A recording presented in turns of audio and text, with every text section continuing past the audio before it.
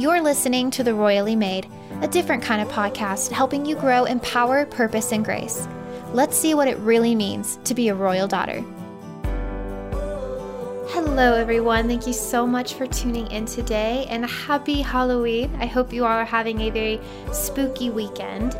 Today, in honor of the spooky season, I wanted to share on a topic that I think is actually probably pretty relatable, and that is how to make spiritual warfare less scary. And I think this is something that we don't actually talk about a lot. Too often we're always talking about how to fight the devil and how to fight and, fight for our faith and all those things are good and they're great. But I think sometimes we put so much emphasis on fighting demonic spirits and authority and all these things that are good things.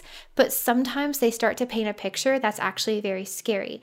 And I know sometimes it can actually feel like you don't want to engage and you don't actually want to become a threat to the devil because then he might attack you. And so you kind of just want to fade into the background.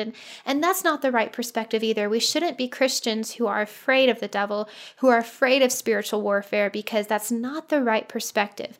That's not what spiritual warfare is. So today I want to share some things with you that I think will kind of shift our perspective on what spiritual warfare is. And if this is something that you've ever dealt with or are dealing with, and you tend to be afraid or passive, or you don't really want to make the devil mad or anything like that, then I hope that this will help give you a different perspective on what this really is. So when it comes to spiritual warfare, something that I was thinking of the other day, I think really kind of helped shift how I looked at it. And that is the concept of a haunted house. Again, in honor of Halloween, we're going to go there. So I have personally never been in an official haunted house. I think I would be way too scared. But something that I find very interesting about haunted houses is that even though they're trying, obviously, to scare you throughout the experience, the actors in that house are not actually legally allowed to touch you. Now, there are some haunted houses where they do, but you have to actually sign a waiver. You basically have to give them legal permission to be able to touch you or grab you and things like that. But we're just going to talk about a typical haunted house where you don't give them permission to do that. And what happens is they don't have any legal right to touch you. So they'll jump out and scare you. They'll make a scene, they'll try to get you scared because that's kind of the point, and they'll try to intimidate you and show you things and get you to jump, but they have no legal right to touch you. In fact, they could get in a lot of trouble because if they hurt you, then they're liable. And so they can't actually touch you in any way. And when I thought about that, I thought how incredibly interesting that is when you think about spiritual warfare. When we talk about fighting the devil and fighting, his minions and stuff, it can get a little bit overwhelming because we're like, oh no, who am I? I'm just this little person. If he really wanted to come attack me, he could, and then I'd kind of be screwed. But that's not how spiritual warfare works. If you think about it, the devil, just like at a haunted house, has no legal right to touch you. He cannot touch you. He cannot put his mark on you unless you give him permission, just like at a haunted house. And so when we think about spiritual warfare, we need to understand that there's no reason to be afraid because there's no legal way for him to actually have access to your life unless you give it to him. And so then you may be thinking, oh no, maybe I've given it to him. Maybe I've opened the door. It's really not that easy. You kind of have to be trying. You kind of have to be wanting to give him that access. You have to want to do things that are wrong. And so I think most of the time when people are afraid of the devil, it's not because he actually has a lot of access in their life. It's because we haven't been taught what spiritual warfare is and what it isn't. And so with this new perspective in mind of a haunted house, I want to share 3 things that are important to remember when it comes to spiritual warfare to help make it a little less scary. The first thing that we need to remember about spiritual warfare is our position. And so what I want to do is read to you in Ephesians chapter 1, starting in verse 20. It says, "He exercised this power in Christ by raising him from the dead and seating him at his right hand in the heavens, far above every ruler and authority, power and dominion, and every title given, not only in this age, but also in the one to come. And he subjected everything under his feet and appointed him as head over everything for the church, which is his body, the fullness of the one who fills all things in every way. Man, when you just read this, you need to understand how powerful Jesus is. He defeated everything. He made an open mockery of Satan and his kingdom. When he showed up in hell, I love thinking what that probably looked like. I'm sure we'll know when we get to heaven, but I love thinking of when the devil thought he killed Jesus, and all of a sudden he shows up in hell. I don't even think there was a battle. I don't even think there was a fight. I think the devil was so taken back by the fact that Jesus was there and that Jesus was strong, and he came, took the keys of sin and death, and then led all his people out of there. I love thinking of what that was like. And you need to have pictures of this going on in your mind, because you may be thinking, well, that's Jesus and he did that and he's above everything and he's up there, but that doesn't mean I am. But if you keep reading just a few verses later in chapter 2, starting in verse 4, this is what it says. But God, who is rich in mercy, because of his great love that he had for us, made us alive with Christ, even though we were dead in trespasses.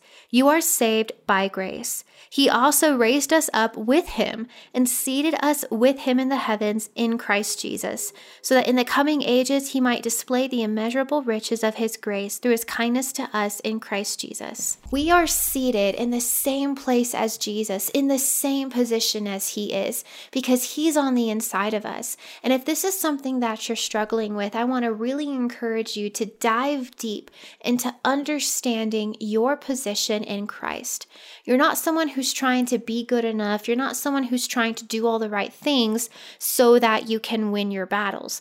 You're someone who needs a revelation of who you already are and the position that you already have. Because again, when you fully understand your position in Christ and where you're seated above all other rulers and authorities and demons and the kingdom of darkness, when you understand your position, then you have no reason to be afraid. Because just like in the haunted house, you realize these things have no legal right to touch you.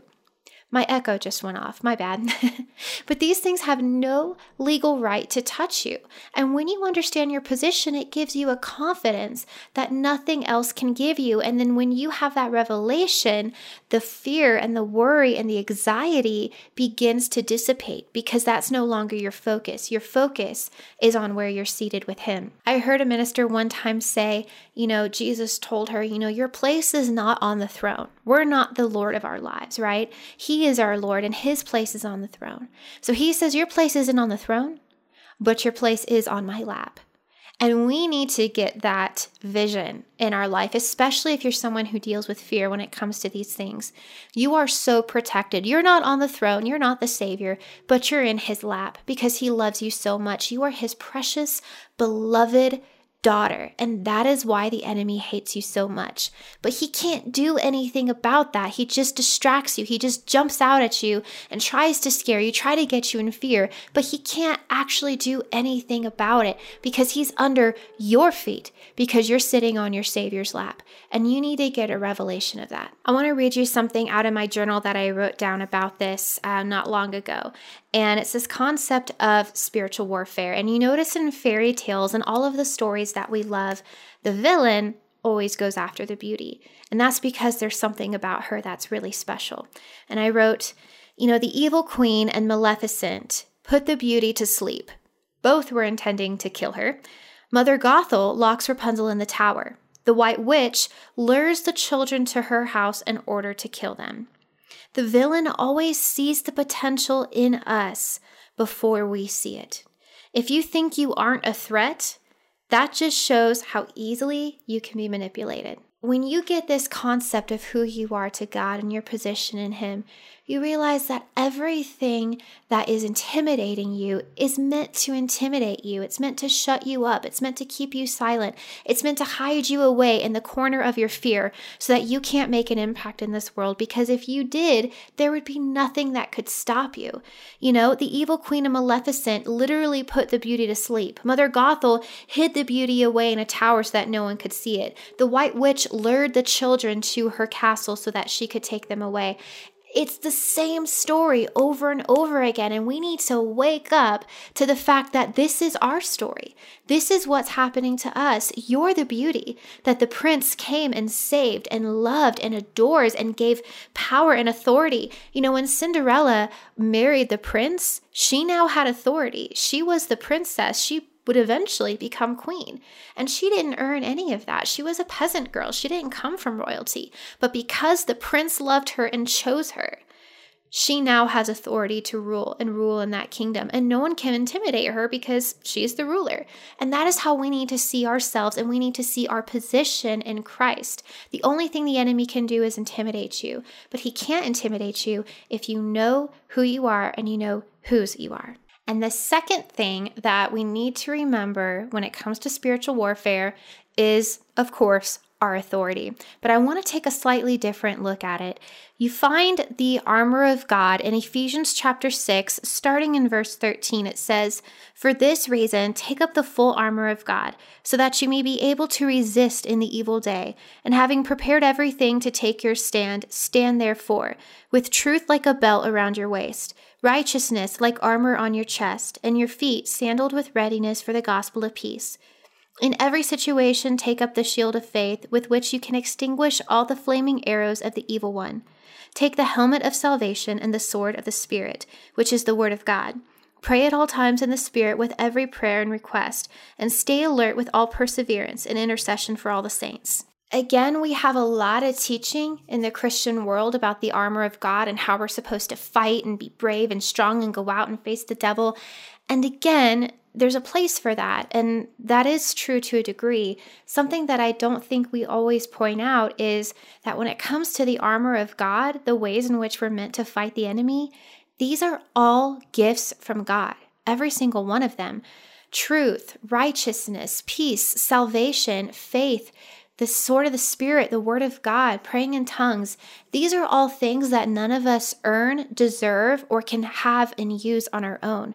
But they're all gifts from God that were given to us freely. So that means when it comes to facing the enemy and fighting him and using the armor of God against him, these are revelations of the gifts that God has already given you. Understanding your righteousness is a weapon. Understanding his truth is a weapon. Understanding the word of God is a weapon. Walking in peace is a weapon. Understanding your salvation is a weapon. These are revelations of who you are and the gifts that God has put in your spirit. And that is how you fight the enemy. It's not just about physically going out and fighting anyone, because we don't wrestle against flesh and blood, right? This is a different kind of battle. And so we need to know our enemy. It's a different kind of enemy, and we need to use a different kind of weapon. And too often we make it about us. Okay, well, if I go to church, but if I haven't been going to church, or if I haven't been reading my Bible, or if I haven't been spending enough time with God, or if I've been giving into fear and worry and anxiety, then the devil's going to get me because I haven't been doing all of these things right. That is not the right way to look at spiritual warfare, because it's not about you and what you do. It's about you understanding and not getting distracted by the gifts that God has given you. These are gifts. They have nothing to do with you. Again, we're saved by grace. What Jesus did for us was because he loved us. What the prince did for Cinderella was because he loved her, not because she did anything to deserve it. It's the same way with us. We have these gifts because of the great love of God that has been bestowed upon us. And so when you need to fight, when you need to engage in spiritual warfare, it's not about you doing or saying all the right things. It's about you resting and fixing your mind on who you are, your position, and understanding your authority by understanding all of the gifts that God has given you. And these things are already yours in Jesus. They're in your spirit. They can't be taken away if you don't go to church or if you don't read your Bible. Now, you may be in more fear if you don't read your Bible. You may be in more anxiety if you're not listening and spending time with him, but that's because your heart is getting distracted. Your heart is listening to the enemy rather than to your king. The third thing that we need to remember when it comes to spiritual warfare is to remember our destiny. And this one is really important. It says in Jeremiah 29:11, "For I know the plans I have for you. This is the Lord's declaration. plans for your well-being, not for disaster, to give you a future and a hope. I think this one is especially important in our day and age because there's so much fear, worry, and anxiety going on in our world, in our society, in our government, worldwide on our planet. I mean, there's so much uncertainty. But what will get us through these times, and when the enemy tries to come and distract you and get you into fear and get you discouraged, one thing that's really going to help you stand your ground and stand strong is having an understanding of your future and of your destiny in God. He has nothing but good things in store for you. No matter what's happened in your past, no matter what you've done or what you haven't done, He has a great marriage for you. He has a great job for you. He has a great family for you. He has a great life planned for you, an exciting life that is tailor-made for you and how He made your heart and made your soul. Those are things that need to be a revelation to you because a lot of times we fear the devil and we fear spiritual warfare because we're afraid that maybe we're going to be a casualty of that war. But what we need to do is get our mind off of that fear and onto who we are in Christ and what God has in store for us. Because when you realize what God has in store for you, then you realize the devil's just trying to intimidate you. Because like I said earlier, the enemy often sees the potential on your life before you do. So he doesn't care what happened in your past. He doesn't care how much you read your Bible. He doesn't care about any of these things. He cares about your future and about taking that away from you because he sees it as a threat. And so he sees the Spirit of God in your life, and that is what he's after. He'll use your past, he'll use your fear, he'll use your insecurities to distract you if that's what it takes. But he is after your future, and he is after you getting discouraged and not really having any kind of hope.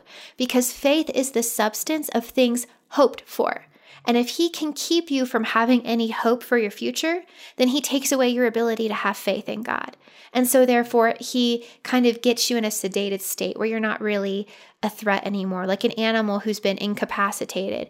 They're just not really a threat. And that's what he's trying to do to you. So you need to get a vision for your future, the plans he has for you. And not just this future, but it's really important that we get a vision for what our future is going to be in the next world.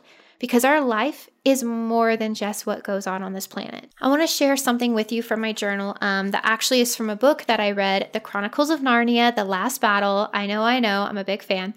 And this here is right at the end of the very last book. And every time I read it, it overwhelms me because it speaks of the life to come. And again, if we were to get this into our hearts, I think it would really change the way that we see things in this world. And this is Aslan. Aslan is just speaking to everyone. And as he spoke, he no longer looked to them like a lion, but the things that began to happen after that were so great and beautiful that I cannot write them. And for us, this is the end of all the stories, and we can most truly say that they all lived happily ever after. But for them, it was only the beginning of the real story. All their life in this world and all their adventures in Narnia had only been the cover and the title page. Now at last they were beginning chapter 1 of the great story, which no one on earth has read, which goes on forever, in which every chapter is better than the one before. I love the picture that this is painting. Our time on this earth, while God wants it to be great, and He has a purpose for you, and He has a plan for you, and He has good things for you, our time on this earth is so short. And it's so insignificant compared to what we're going to walk into in the next world. And when you get a vision of this, when you realize, man, I'm barely beginning my story of existence. When I cross over into the next world, it's going to be absolutely incredible, where I'm going to truly be living. I have so much to do in the next life. God is going to use me. God has plans for me there too. When you start to get this image of what the next life is going to be and the story that's really being told right now in your life, it brings so much significance to your life on this earth that, you realize, man, the enemy really just wants to waste my time. He really just wants to make my time on this earth wasted in worry and fear and anxiety, because then I don't help people. and I don't really make a difference in the kingdom of God. He is so terrified of what I could do in this world. And when you get that kind of attitude, you can't be intimidated any longer.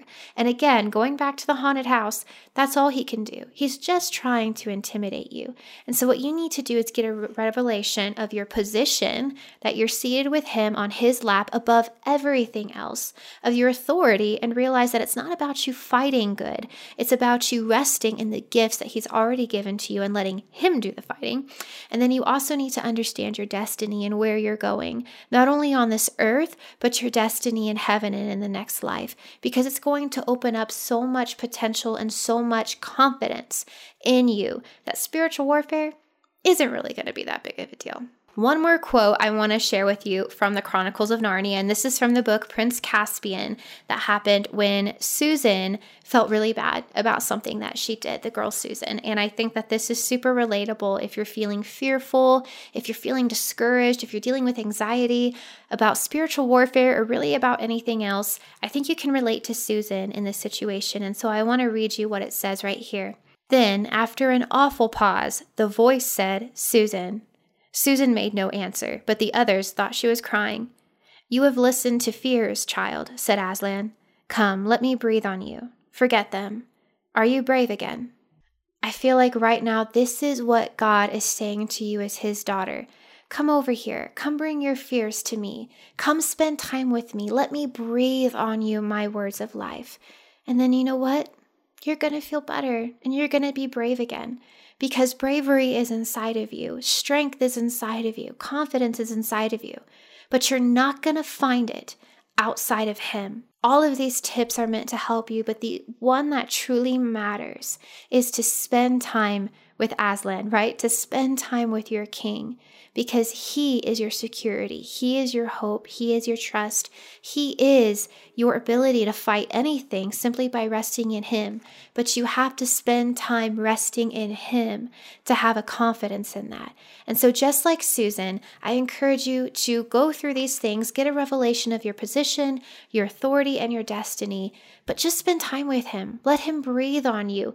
Read the Bible and let his words fill you with life and with warmth and with strength. And pretty soon, just like Susan, you'll look up and then you'll be brave again. And you'll realize that spiritual warfare is absolutely nothing to be afraid of. Thank you so much for listening. I hope that this episode encouraged you. If it did, then please like this video and help support this channel. And also make sure to click the subscribe button below if you would like to see more videos from me. Thank you so much for tuning in. And until next time, make sure to write the story of your life well. Thank you so much for watching. I hope you enjoyed this episode. If you did, make sure to leave a rating and a review. And if you would like to hear more episodes from me, then make sure to subscribe to this podcast. Thank you so much, and remember, until next time, to write the story of your life well.